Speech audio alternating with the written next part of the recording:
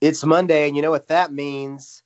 It's time to talk about some UFC, some MMA news. It's the Fight Talk podcast. It's your boy John Mosley here with Steven Jensen.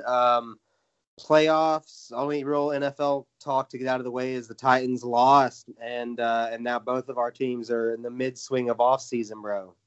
Yeah, I feel bad for the Titans. Vikings, obviously, they didn't even make the playoffs. And yeah, football. It's It's a cruel mistress. it is. And it just sucks that you have to wait so long till next season, especially when you have a good team where they're capable of being like a Super Bowl level team. I'm talking mainly about the Titans, by the way. The Vikings, I think, have that. I think the Vikings can contend also, but there's just a couple holes they need to really fill during the off season, and it's just going to depend on if they do that or not. But basically, at this point, I'm pretty much rooting for the Buffalo Bills, I guess, because Good call. yeah, I really like Stephon Diggs still, even though his departure from Minnesota, there was a lot to it, but yeah, at the end of the day, he got exactly what he wanted in that trade. He's in Buffalo. I think he had the most targets of any wide receiver this whole season because Josh Allen just constantly airing the ball out to him and Cole Beasley. And so Stephon Diggs, he's getting targets. He's getting a ton of touchdowns. He's making good money. He's in a system where he's the focus of the offense. And Minnesota wound up getting one of the best wide receivers in all of football in the draft with the pick we traded him for. So it worked out great for us too. Justin Jefferson, I'm actually more happy having Justin Jefferson than Stephon Diggs right now because he costs at the moment he costs way less money and he's younger. So yeah. I mean, the trade worked out great for everyone. And I like Josh Allen. I like the way he plays and so yeah, at this point, I think I'm probably going for the Buffalo Bills. So just for whatever that's worth. No, I'm with you. That's a fun team to watch. I like Josh Allen in college. I know one of my favorite things about you is you're whoever the Vikings draft, I'm always kind of cool. What did they what did they do in those years in school? So, and I'm the opposite, man. I was all in Josh Allen in college. I can't wait to see where he goes. It's been fun to watch him succeed like this because there were a little bit of that, maybe he will, maybe he won't be, a great NFL quarterback. So that and the fucking Browns, bro. How about the Browns with no coach beating the Steelers? Yeah, I like them too. I'd like to see them win as well. Their coach is Kevin Stefanski, who was with the Vikings for 14 seasons. So that's just another thing about the Vikings, man. I liked Mike Zimmer, but it's the writing's been on the wall for him for a while. Yeah. And, I don't think we're going to win a Super Bowl with him as our head coach. There were just too many games that we lost by one score this season that a lot of it came down to ultimately the play calling and the clock management. And Kevin Stefanski started with the Minnesota Vikings as an intern 14 or 15 years ago and worked his way from intern all the way up to being our offensive coordinator last year. And so this was a guy who could have been our next head coach for the next decade plus. And instead of going with him for the future of the team, we signed Zimmer to an extension. And now in one season, Stefanski has taken the Browns from a shit team to the second round of the playoffs. I mean, just seeing that kind of stuff but I'm happy for Stefanski. He did great. He was a guy that all the whole Minnesota Viking fan base loves that guy because he was one of us, a fucking intern who worked his way up over the span of 15 years. And now he's, but to your point though, Mose, grinder. It's definitely a grinder. But to your point though, the Browns, yeah, they were without him yesterday because of COVID, which is, good for the Browns for being able to put it together. And that's got to be a team that people pull for just because of. But then, to be honest, selfishly, I'm also kind of with some of these teams, like the Bills and the Browns and stuff, where part of me doesn't want to see them win because I'm these are the kind of teams that people look at in it almost I don't know how how to even say this, because the Vikings have never won a Super Bowl. I think a lot of people kind of like overlook that a little bit because a lot of like the Browns get so much hate and like the Right. Bills lost 4 Super Bowls and like all this stuff. And it's like once these teams like are winning, I think it's going to put more on the Vikings where it's like the Vikings fucking suck. Like they've never won a Super Bowl. Like these other, like you can't even be like, yo, well, at least they're not the Browns. Well, the Browns are fucking contending for Super Bowls. And like, it's like, so I don't know, but that's fucking football. And I mean, it's really interesting too. And this is the last thing I'll say about it. But when you look at teams like the Patriots, for instance, like the exact opposite's going on with them right now because they I mean, they were like incredible for like 20 years. And Yeah. but the expense of that potentially now is going to be they might suck for the next decade because they have not drafted any players in the last like 20 years. They've constantly just built on what they had and traded draft picks away for already established players. Without Brady there, we saw how bad they were this season. And it's one of those things where like, it's just interesting to see kind of how cyclical, football can be, in those kind of senses as well. No, yeah, absolutely.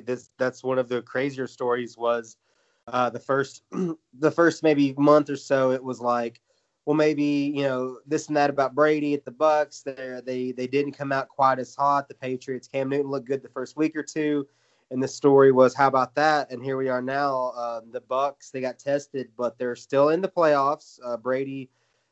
The craziest stat, this is the last thing I know, this is not a football podcast, but the craziest thing I saw all weekend, man, was they showed playoff career wins, right? And like Joe Montana, I think of Montana as, one of the GOATs, right? He had 16 playoff wins. Brady, this was his 31st playoff win. That's so wild. It's amazing. Like if I was to look at the Minnesota Vikings from the beginning of their existence and took all of their quarterbacks in history and put them together, I bet you it's like half of that, like total for the history of the team. And you know what I mean? No, yeah, exactly. I looked it up right now. It appears the Vikings playoff record 21-30. So Tom Brady has 10 more playoff wins than the Vikings. That's so fucking crazy, man. Oh man. All he does is win, bro. But yeah. I mean, you gotta respect it. Have to, yeah. You can hate on it, but deep down, there's got to be some level of like, all right, man, that's just crazy. And he's again doing it with a new team, kind of a crazy all-star team from random years. It's like if you took prime years Bucks, that's like a Monstar team, but everybody's kind of at the tail end of this and that, and we're kind of like, okay, they're okay, but yeah, shout out Tom Brady one more time. As much as we don't want to admit it sometimes. Shout out Monstars. No, go ahead, bro. Shout out Monstars. Yes. I'm gonna bust out Space Jam before the week's out because of this conversation now. Before we dive into the preview, if anyone's forgot, UFC on ABC 1 is what I'm going to call this weekend's card. Max Holloway, Calvin Kattar. We're going to break all that down here in a few minutes. But there were some fun kind of MMA news, if you will, over the last weekend. Just 2 or 3 stories I wanted to get Steven's thoughts on. Let's lead off with this one. I know it's in a contract that anytime Conor McGregor's fighting within a few weeks, we have to mention him. So Conor, I don't know if you saw this yet. He said on the countdown recently, UFC countdown, a clip that he respect to Poirier. This is the exact quote. He's even a great fighter, but great is still levels below me. I'll knock Dustin out inside 60 seconds is what old Mystic Mac is saying. Now, for those that forgot, like I did, the first time they fought, I thought that was less than a minute. It actually was 1:46. It felt quicker, but again, the third part of this story, that was 6 years ago. Like that blew my mind how old I really am that we're 6 years out from the first time these two fought. Still, initial thoughts, Steven, to McGregor saying he's going to knock Poirier out inside of a minute. I mean, I've got to say he won't do it within a minute. but I do think McGregor wins the fight by knockout. I but here's the thing: if his mindset is to basically fight the way that he fought Donald Cerrone, and I think Dustin Poirier is a much better fighter at this point in both of their careers, like than Cowboy is. But I think, if Conor fights like that, I could see him winning in 60 seconds, but I could also see him losing in like 60 seconds by doing that also against someone as good as Poirier. Especially if Poirier knows that. If he's like, all right, like I'm gonna hold you to that. Like you try to finish me in 60 seconds. So he's like training the next week in like, Conor, someone rushing at him and him being prepared, like, moving backwards and throwing strikes or, securing a takedown really fast or something like that. So it's kind of strange to hear like Conor potentially giving out his game plan, but at the same time, I think it is totally possible that Conor knocks him out in the first round. I just don't know about in the first 60 seconds. That's that'd be really, really fucking impressive if he did it. It absolutely would be, man. We know the last time we saw Dustin was in all-out war with Dan Hooker. We both loved that fight from last June. So we know that Poirier can go. The thing is that left hand of Conor McGregor, man. We've seen it so many times. I'm with you. I say it may go about the same time. I would not be shocked if it went that quick, but I want to say that Dustin fights smart. The thing is, Conor, man, I mean, the guy, it is a lot of talk, but he's always, maybe not always, but he's usually lived up to it. I like to laugh at the Khabib stuff he was saying post-fight, that if you really look at it, he kind of won this and that round. But I haven't watched that fight in a while. I should go back with a more open mind. I'm with you, though. Less than a minute, man. That's saying a lot for Conor, who, 40 seconds in a win over Cowboy, impressive, but like this is not Cowboy, like just what you were saying.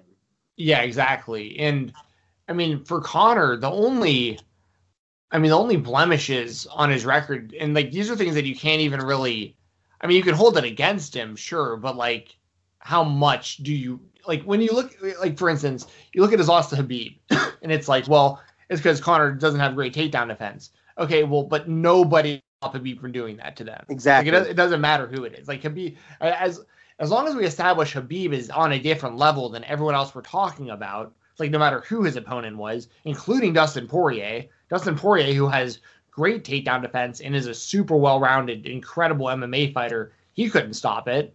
Like it's the same story for everybody. So Khabib's just on that next level. So if you take that out of the picture, then you look at, his loss to Nate Diaz. It's like, okay, well, that was also on really short notice, completely different opponent than who he was initially training for.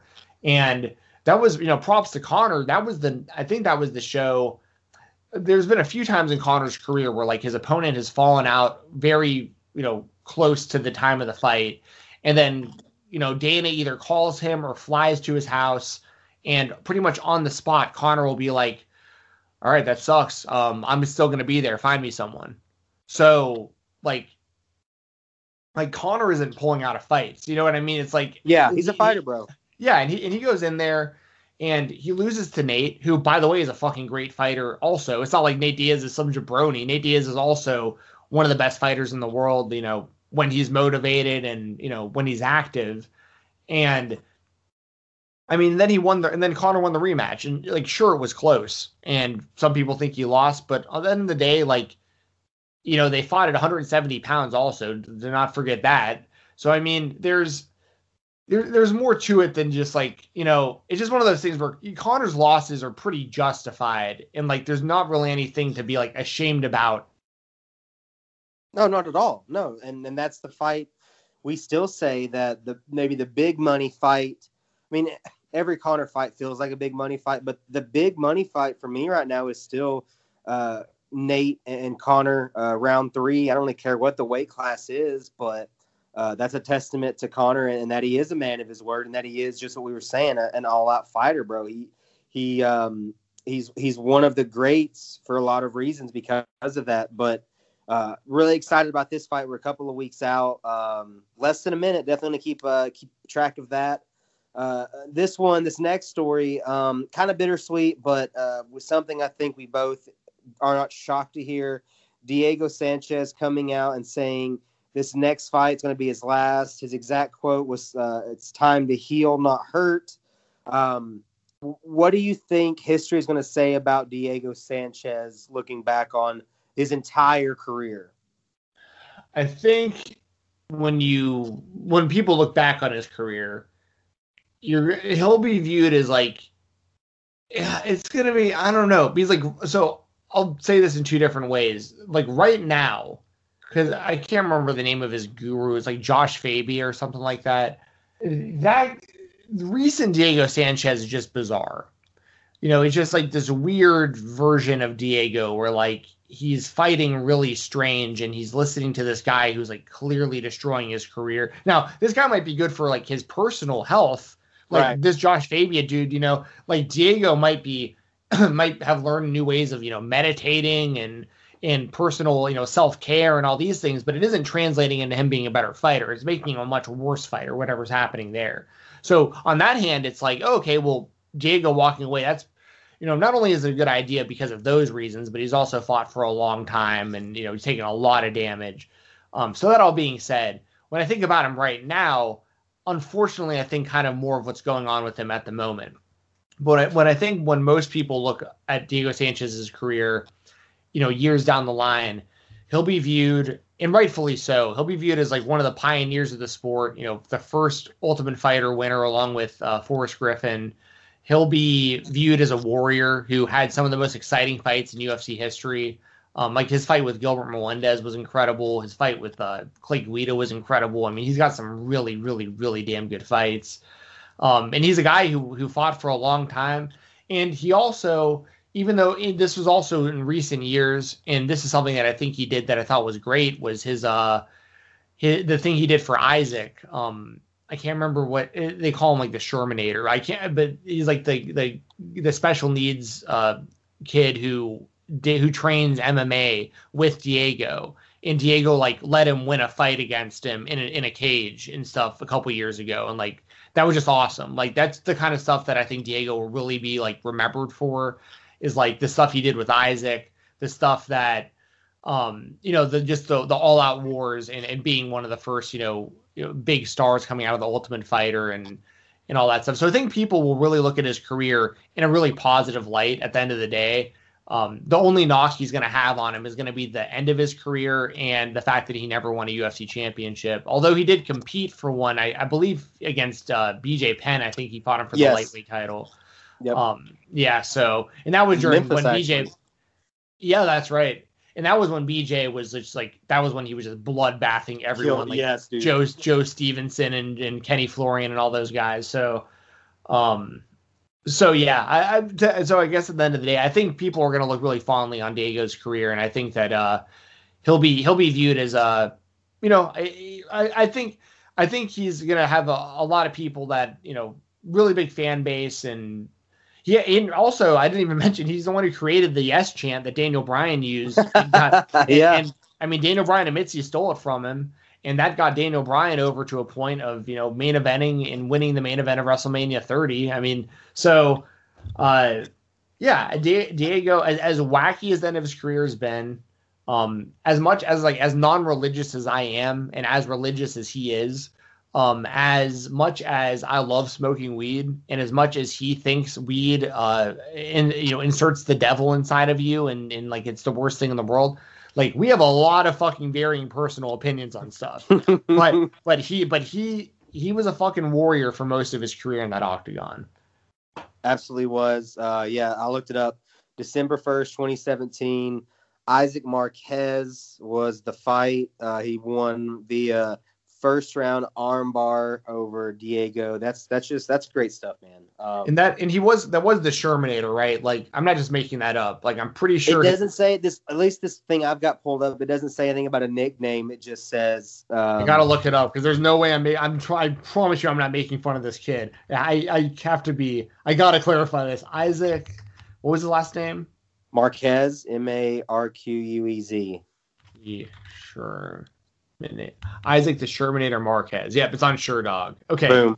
Good. I was like, I know I didn't make this up. I'm not making fun of this kid in any way, shape, or form. Okay, just wanted to make sure I got that out there. Yeah.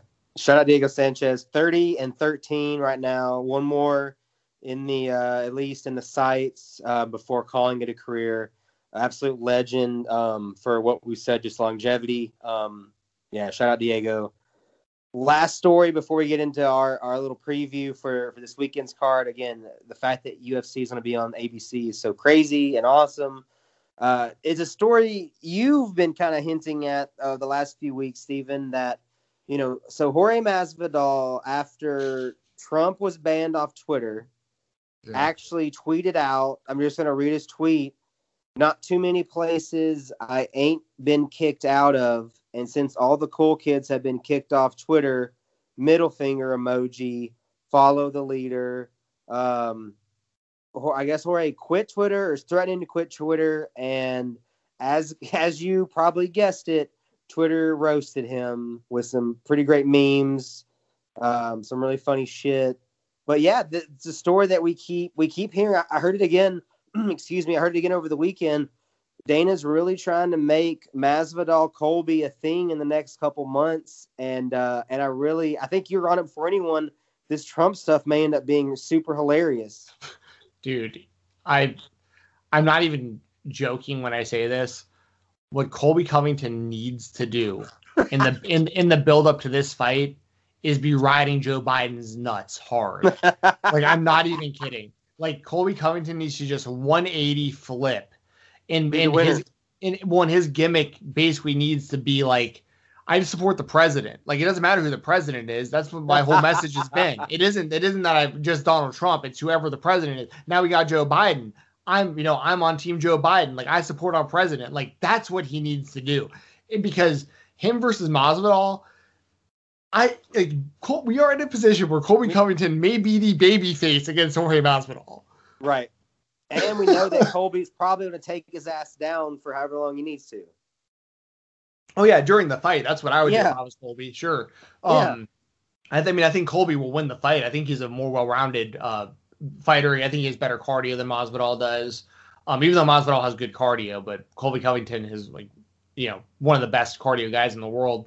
So, yeah, it's interesting because I think that I saw someone tweet this. I can't remember if it was like Dave Doyle or like Sean Al-Shahadi. It was someone on Twitter. It was an MMA journalist, I think. And they tweeted something to the effect of like, I've never seen a fighter like scratch and claw for so long to make it to the top just to throw it all the way so quickly. As someone like, as a Jorge Masvidal, like, mm-hmm. Like, you built this to the point where, like, you were one of the most popular and loved fighters.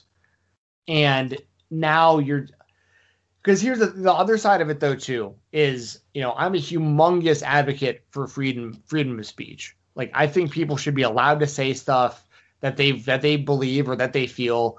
But I also think that the public or whoever you're talking to or talking about also has that same freedom of speech to call you an asshole and not want to associate with you. Right. Like, I think that, I don't think it's good if somebody wants to go out there and say like racist stuff. But if someone does that, like, they have the freedom to do it.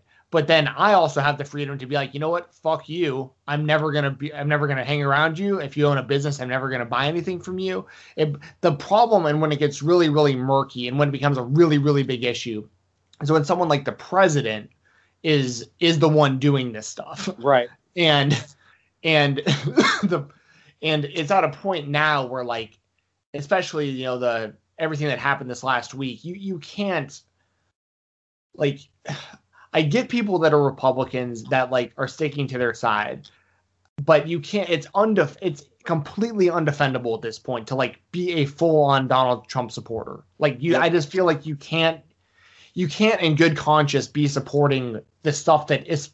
Even if you were, because listen, I'm with these people for the last 4 years. Not with them, but like I supported their right to be Donald Trump supporters for the last 4 years. Now I can't. Like now it's at a point where like it's too far. This shit is just, and the point being, even someone like me who's like incredibly fucking tolerant when it comes to, people with 180 differing opinions of mine, I'm okay with them saying the stuff they say. Like I don't have to agree with them. Like I know people are going to have different opinions on stuff than I do. And I'm okay with that. I can live with that.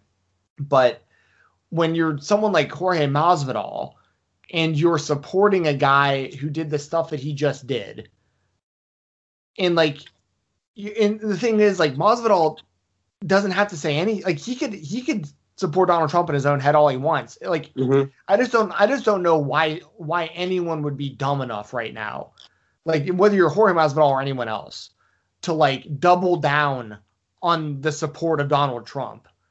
Like, when when you have the president like calling to action, like, hey, like storm the building, hey, we can't have. I mean, that's like, what? No, like this is, and even a lot of Republican, Republican, I don't know why the word's escaping me, officials or whatever you call them, fucking people in office, people who, senators and whatnot.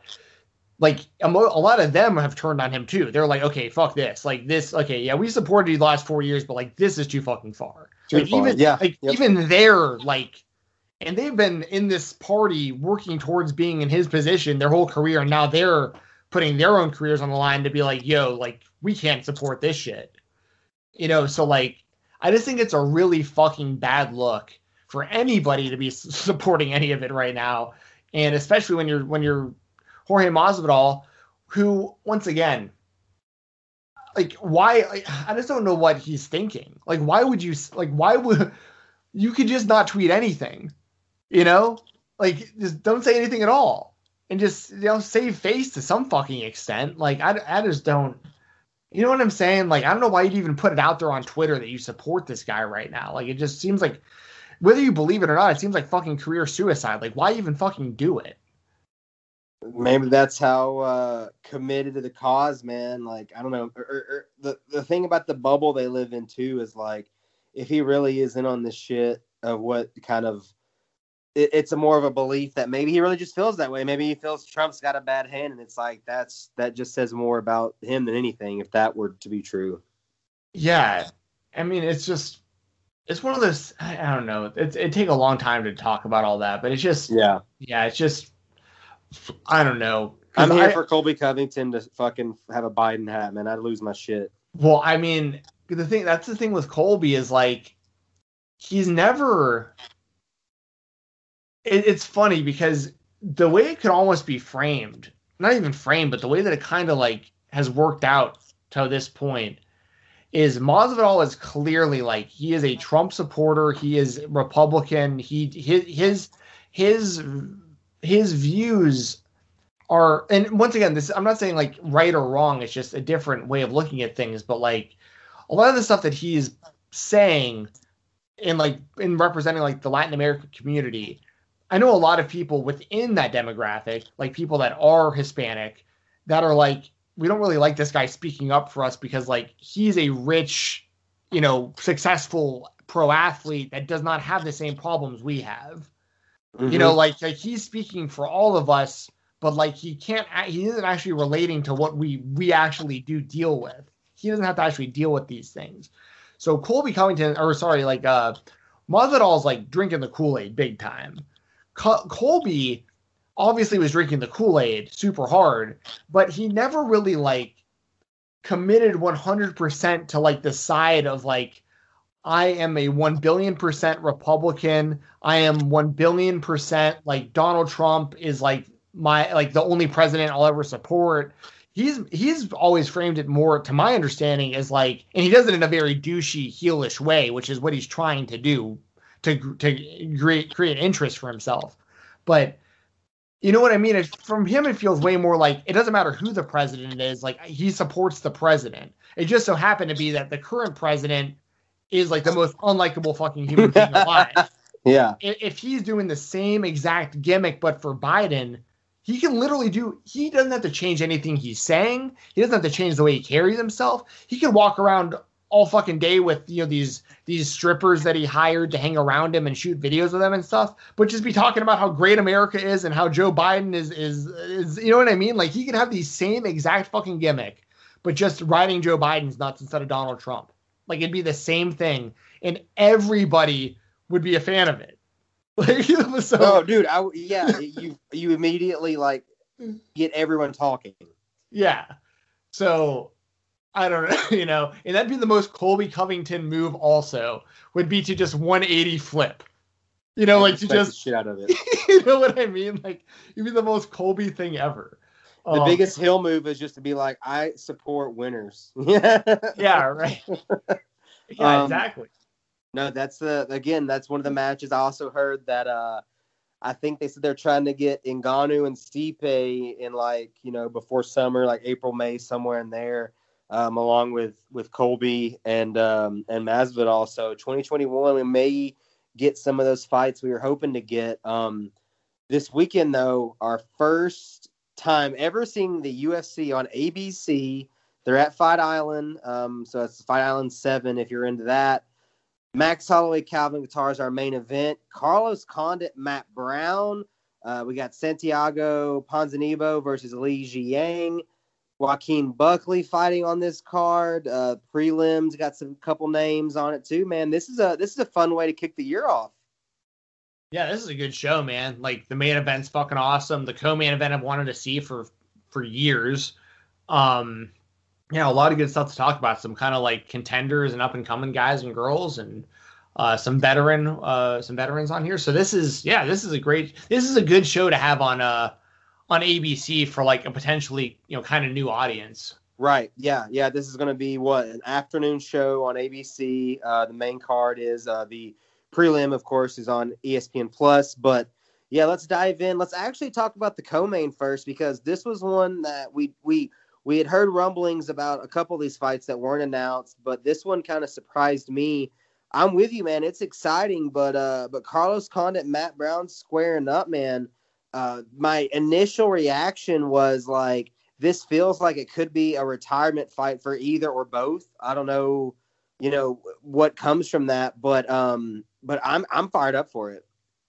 Yeah, I mean, I'd be totally fine with this being a double retirement fight because neither guy has anything left to prove.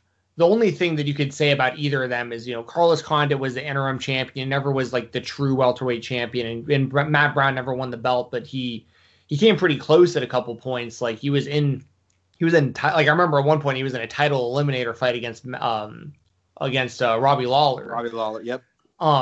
So it's something where I'll say this, like Carlos Condit looked really good in his last fight. Like way better than I expected to see him. And so like, I'm kind of optimistic about, I don't want to see either of these guys stick around too long, but, Carlos Condit over Court McGee was that last one. Yeah. But before that though, he lost how many in a row? 1, 2, 3, 4, 5. And Matt Brown, I think his last fight was that, when he got smoked by Bieza. Yeah, they each fought once in 2020, Condit winning, and then just what you mentioned, it was a bad loss for Matt. Yeah, well, and like Bieza's badass. Like since then, not Matt bad isn't a bad, but like a bad knockout. Like that was not a pretty finish. Yeah, devastating. But before that, he won his last 2 fights, so it's like I think both guys are. I don't know. I'm indifferent about it. I guess it depends on how it looks at the time. Yeah. Because I'm a huge fan of both guys. 2 of my favorite fighters of all time. Matt Brown especially. Like I've always been a huge fan. Like I really started liking him when he was on The Ultimate Fighter, because he was one of these guys that like he came onto the show and he was just like this quiet psycho kind of guy that like didn't really talk to anyone. And when they would interview him for the show, he'd just be like, yeah, man, I'm here to win. Like, I'm not here to make friends. Like, I'm trying to win a contract. It's like, okay, I can respect that. Like, this guy's not here, like, for the reality aspect of it. He's here to get in the UFC. Like, this guy's serious as fuck about this. And he had an awesome career. And Carlos Condit, what he's done between the WEC and the UFC, and just seems like he's been around for forever. I mean, I love this matchup. That both guys have wanted it for years. It's been booked before, so it's great to see that this is actually happening now. And I'll reserve judgment on whether or not, because Matt Brown actually retired at one point, and so did Condit for that matter. Like both of them have retired, but came back within like a year or 2 years or whatever of retiring.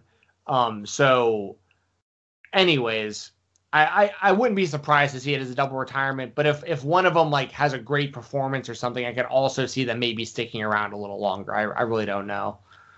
No, there's a lot of storylines that could be going into it. Like you were saying about Condit, until this past fight, what was that, October? Not that long ago, October of last year. He hadn't looked like Carlos Condit since that Lawler fight. I felt like we both kind of talked about it. One of those fights that, man, it just takes kind of a part of you with it, maybe more than just a small piece. Yeah. A lot of losses in a row, but he looked good. I'm with you. He looked good against Court. I think this could go either way in a sense of an exciting finish. Maybe you end the career with that way, or maybe not. Maybe you try to get another fight or two in there. Like you said, both have hung it up before, but are clear definition of fighters, what it means to be a fighter. I'm fired up for it, man. We'll do our picks, I guess, at the very end, unless you want to just throw it out there now for Condit and Brown. Yeah, let's just do them Cool. match by match. I'll say I'm gonna go with Matt Brown.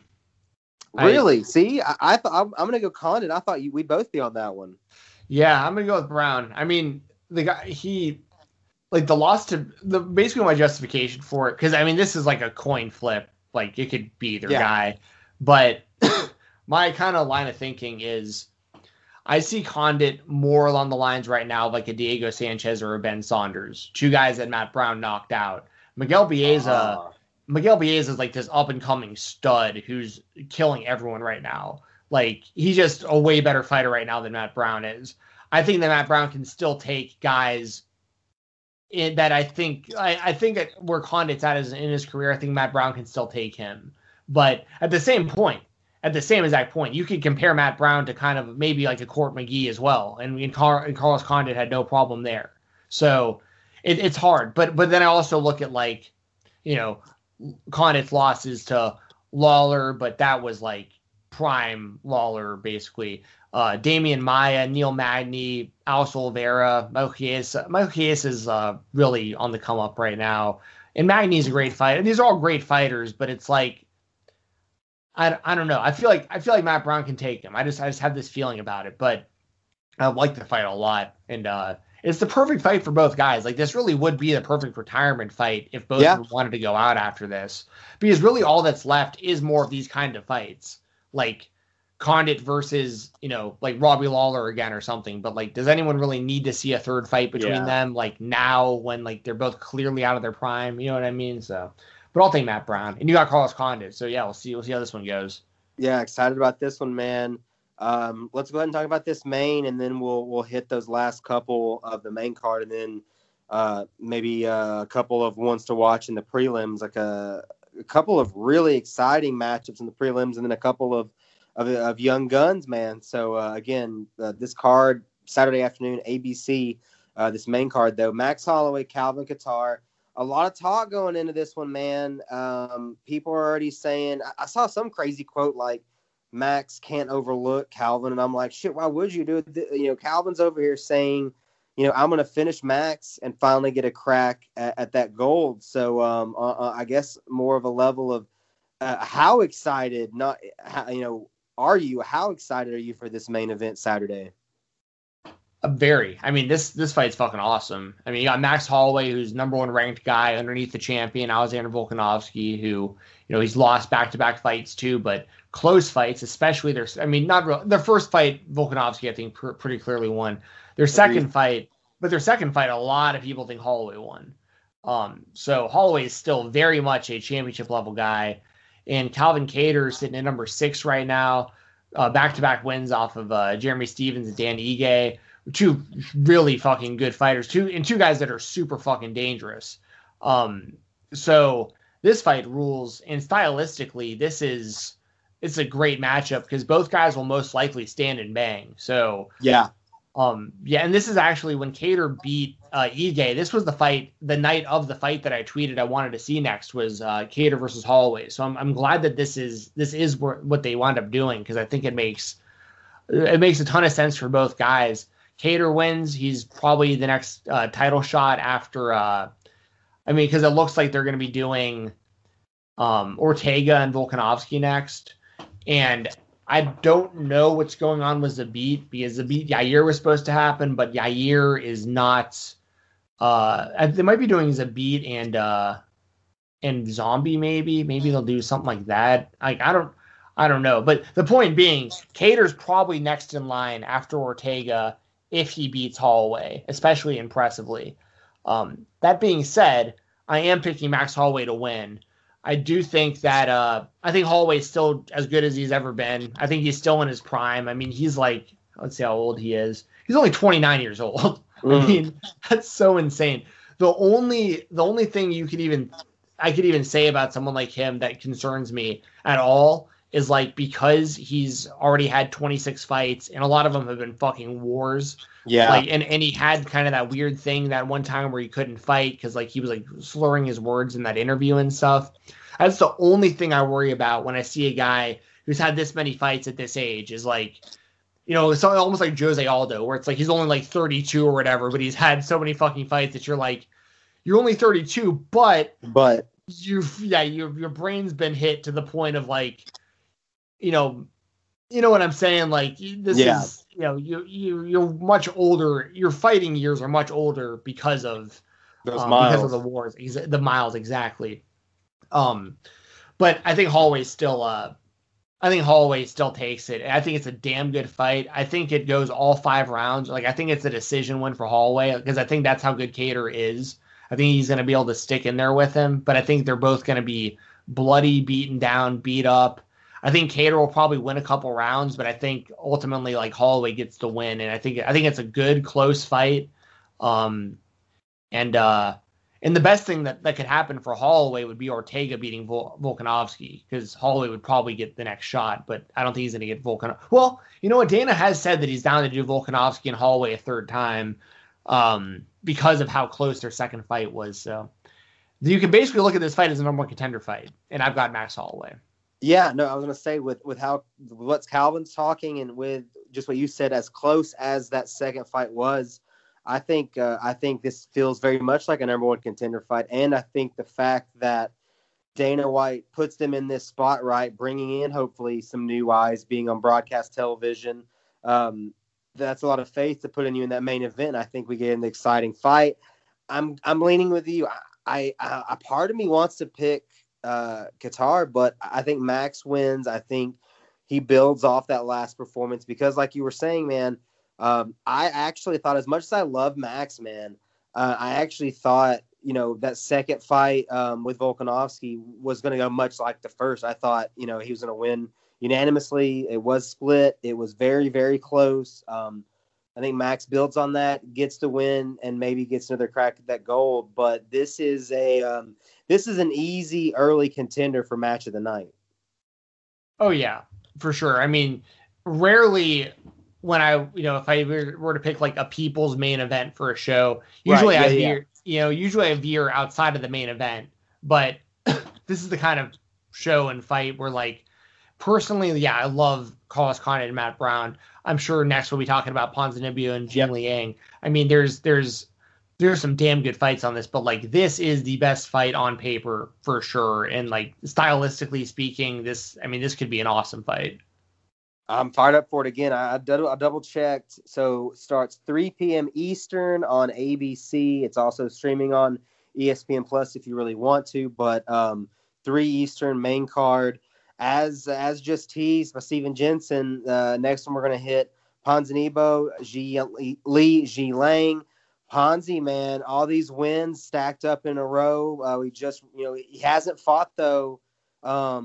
In a minute, man, he was supposed to fight here and there. He had staph infection. Things got pulled for health issues. We're finally here back in the cage, squaring up with a very hungry competitor. How do you see this one going? I mean, this also, I mean, this is a really, really good fight, especially with Ponzinibbio being out since 2018. And when he took this break, which, basically became a break because of injuries and infection and all that stuff, he was getting close to being like he was like a contender. I For think sure. he's actually not even in the top 15 anymore because he's been so inactive. But when he beat Neil Magny, because I mean the last three wins, Gunnar Nelson, Mike Perry, Neil Magny, those are all impressive wins. Say what you will about Mike Perry as a human being, but like he's still a dangerous guy when you get in the cage with him. Gunnar Nelson's one of the best submission specialists the UFC's ever had. I just did a video for All Things MMA that dropped last night, and he actually has the 10th most submission victories in UFC history, which people probably didn't really realize. And then you got Neil Magny, who we've always talked about on the show. Yeah. Quietly has put together like a career, worthy of like Hall of Fame consideration to some degree. So yeah, I mean, Ponzinibbio has been super impressive. And then Li Jingliang, he lost to Magny in his last fight, Right. by decision. But before that, 3 solid wins. And that Dos Santos win was really good too, because that guy was on the come up at the time as well. So this is a really good matchup. I think as long as Ponzinibbio isn't dealing with like serious ring rust, I think he gets the job done and reestablishes himself as like a top 15 level guy. And then I think if he wins, he starts calling out like top 5 guys again, because that's kind of like where he was at when he left. So yeah, I'm going to take Ponzinibbio, but don't sleep on Jing Liang. He's a damn good fighter. And I think he's still really young as well. Jing Liang. Oh, he's 32. He's actually older than I thought he was. Ponzinibbio, 34. So this is a very important fight for both guys, but yeah, I got Ponzinibbio. What about you? Same. I think he wins it in exciting fashion. I would not be shocked if Ponzi got a first or second round finish here. I remember thinking after that Magny win, that run you just mentioned especially, but that Magny knockout, thinking like, this guy, I can't wait to see him in these like, these top tippy top tier matchups. So I'm hopeful. I think he comes back very well rested and gets a really exciting finish over, again, a very hungry competitor. I'm with you, man. This might be a dark horse kind of a fight of the night not necessarily for length of time, but just as exciting as it could be. Don't sleep on Ponzi, though, for performance of the night in his return. That's a hell of a top 3, man. I mean, you've got a number 1 contender fight, a possible retirement fight. You've got a huge return like this. That it feels like a pay-per-view, but that goes back to the business side, right? You're going to put a card this kind of top heavy on ABC in this spot. Quickly moving on to this next one, because of we're talking about being in this spot, ABC. We keep talking about it because, man, it's a big spot to be in. And Joaquin Buckley, bro, who really hit the scene in 2020 for the UFC, making his Octagon debut. He lost to Kevin Holland back in August, but that was his only loss of the year. He goes on a 2-fight winning streak, including that knockout of the year, spinning back kick that everyone loved back in October. Back-to-back performance of the night wins for Buckley. It's a big spot to be in, bro. He's in there with Alessio Chirico, and who is on a 3-fight losing streak. So 2 different tides right now, man. You've got a guy on 3 L's in a row really needing a win, and then Buckley riding this wave. How do you feel about this middleweight fight? I mean, I feel like this is a lamb to the slaughter type scenario for I was ABC. hoping you're going to say that. Yeah, I think this is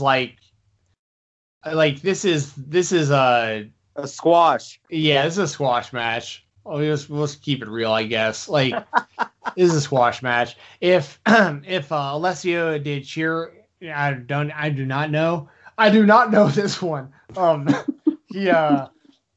mean, if he wins, that's great. But like, there's no other reason that you'd be putting a guy who's lost his last 3 in there against this guy who is putting together like some of the best knockouts we've seen in a long ass time, and just complete destructions of his last 2 opponents. Like, if this wasn't supposed to be a squash match, then why isn't Buckley fighting someone who also is won, 2 or 3 in a row or something? You know what I mean?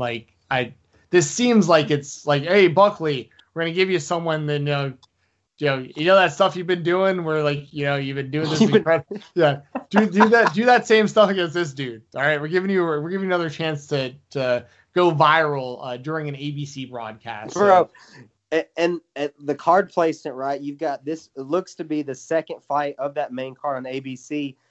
It almost fits in again. If we're building a wrestling card, if we're building a story here, that makes sense. Hopefully they're thinking Buckley maybe get a sick knockout, get people changing the channel over for these next 3. Man, I'm so happy you said that because I hated thinking that myself. I'm like, man, this doesn't really make sense. Buckley's been knocking motherfuckers out like living Friday meme or GIF, however you want to look at it. And I think we see the same, right? I mean, I'm expecting another gross knockout for Buckley. Yeah, exactly. I mean, that's I think what the UFC is hoping for. So, I mean, if he do the thing you did with the kick.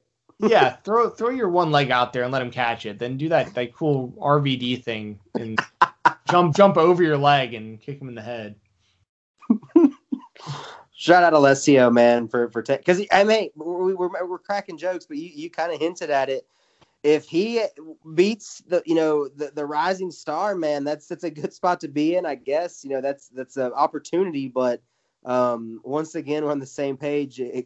Smart man in Vegas probably betting right now for a Joaquin Buckley knockout in that first or second round, man. Yeah. Well, and at least also to Chirico's credit, at least he's been fighting in the UFC for the last 5 years. He hasn't had a great record and he's lost his last 3, but at least he's an actual UFC fighter. Unlike, sometimes when the UFC tries to push people like Phil Brooks, aka CM Punk, sometimes they have to go outside of the company to find someone bad enough to put in there. You know what I mean? At least Buckley's fighting a guy who is an actual UFC fighter for the last 5 years. So at least there's that.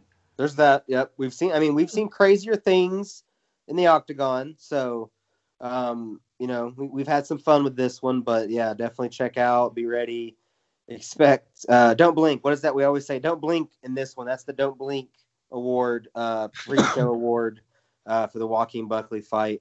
The last fight, our opener on the main card, 2 non-Wikipedia pages. So I'm expecting this to be a fucking banger. Punahele Soriano, I apologize, versus Dusko Todorovic. Both badass names, middleweight division. Again, I'm expecting fireworks, and I know nothing about these cats.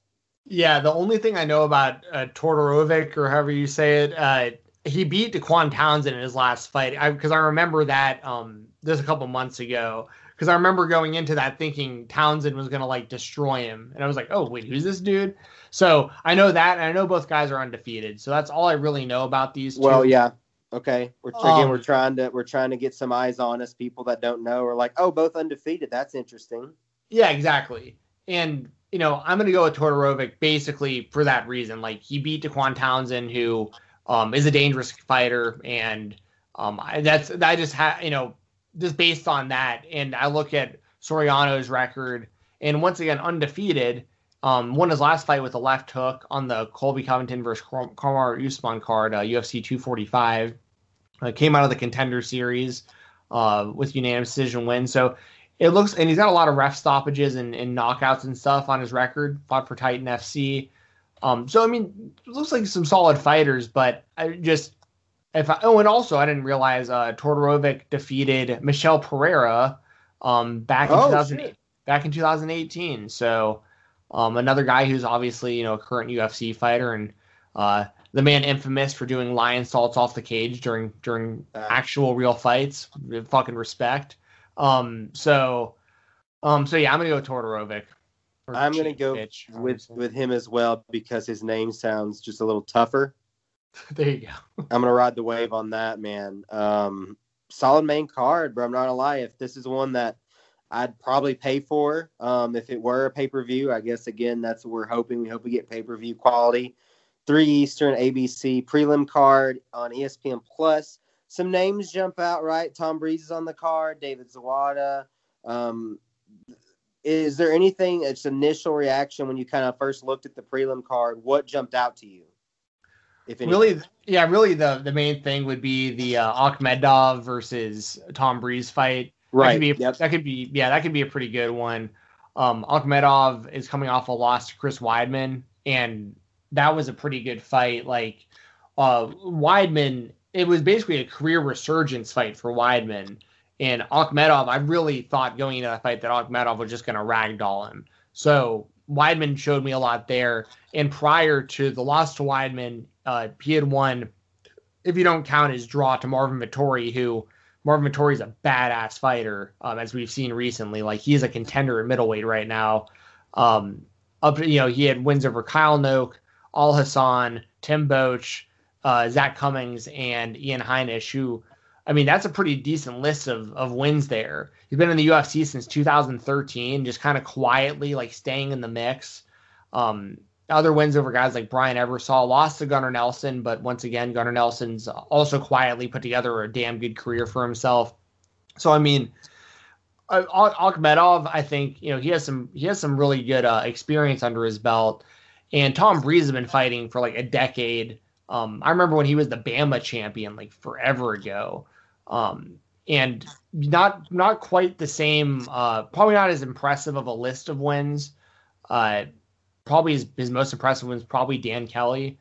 So I'm going to go Akhmedov as far as my predictions, but I like the fight, and this could be a good bounce back fight for Akhmedov. Like, if he wins impressively, I think he'll get another, because like Chris Weidman, obviously that's a big name, a guy who, former champion and everything. So when the UFC matched Akhmedov up with Weidman, it was like they clearly want to push him to some degree. Otherwise, you wouldn't be putting him. It's similar to like to a different level, but similar to Chimaev getting matched up with Leon Edwards, where it's like, that's a big step up in competition, a big step up in name value for your opponent.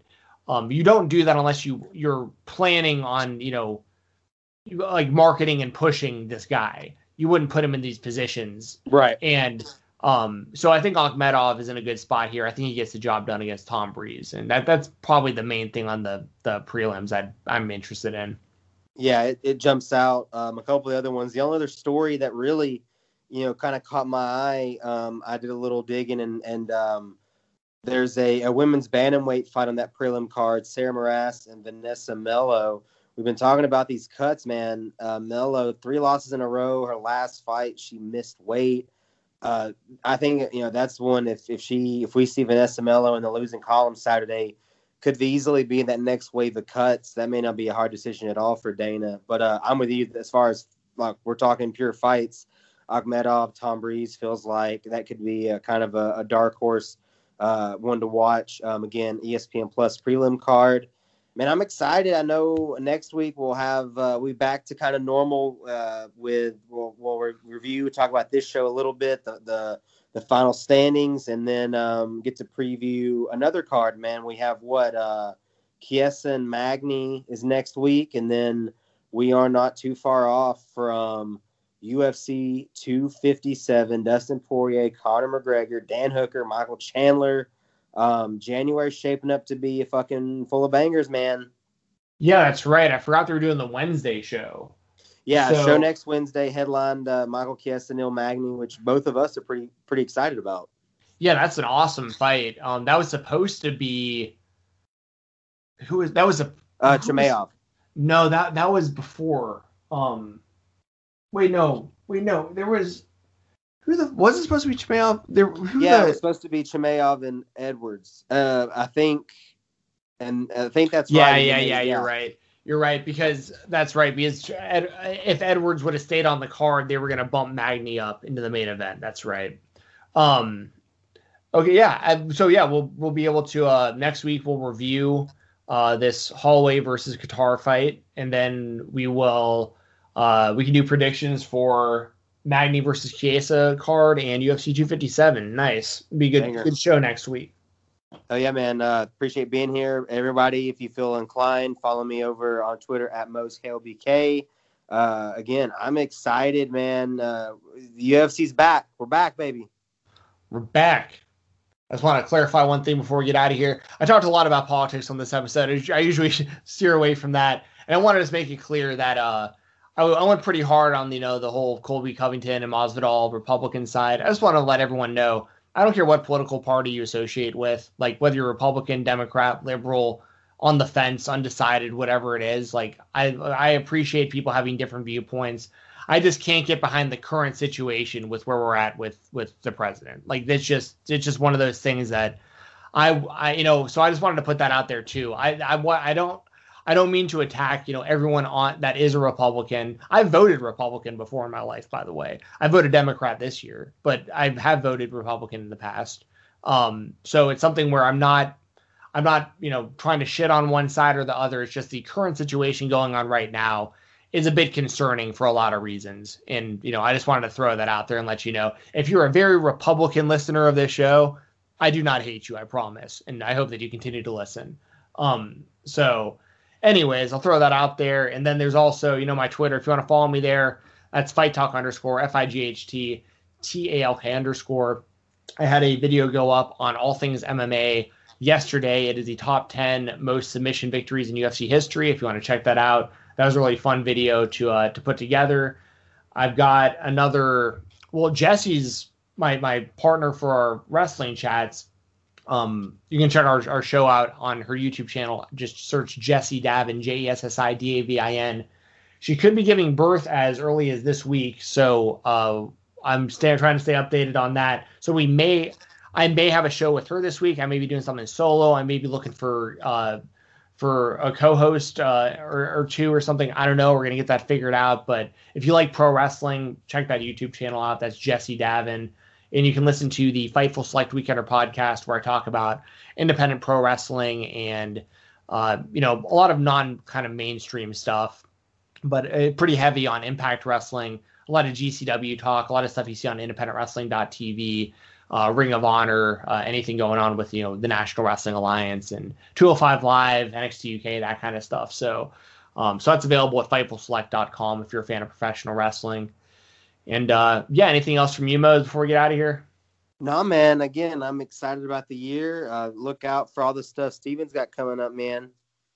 Yeah, look out for it. Support me. Support Jumpin' Johnny Mosley. He's been doing video editing as well, so check out his video edits and all the stuff he's doing on Twitter and his commentary work at Action Wrestling and New South over on independentwrestling.tv. So support Jumpin' Johnny Mosley as well.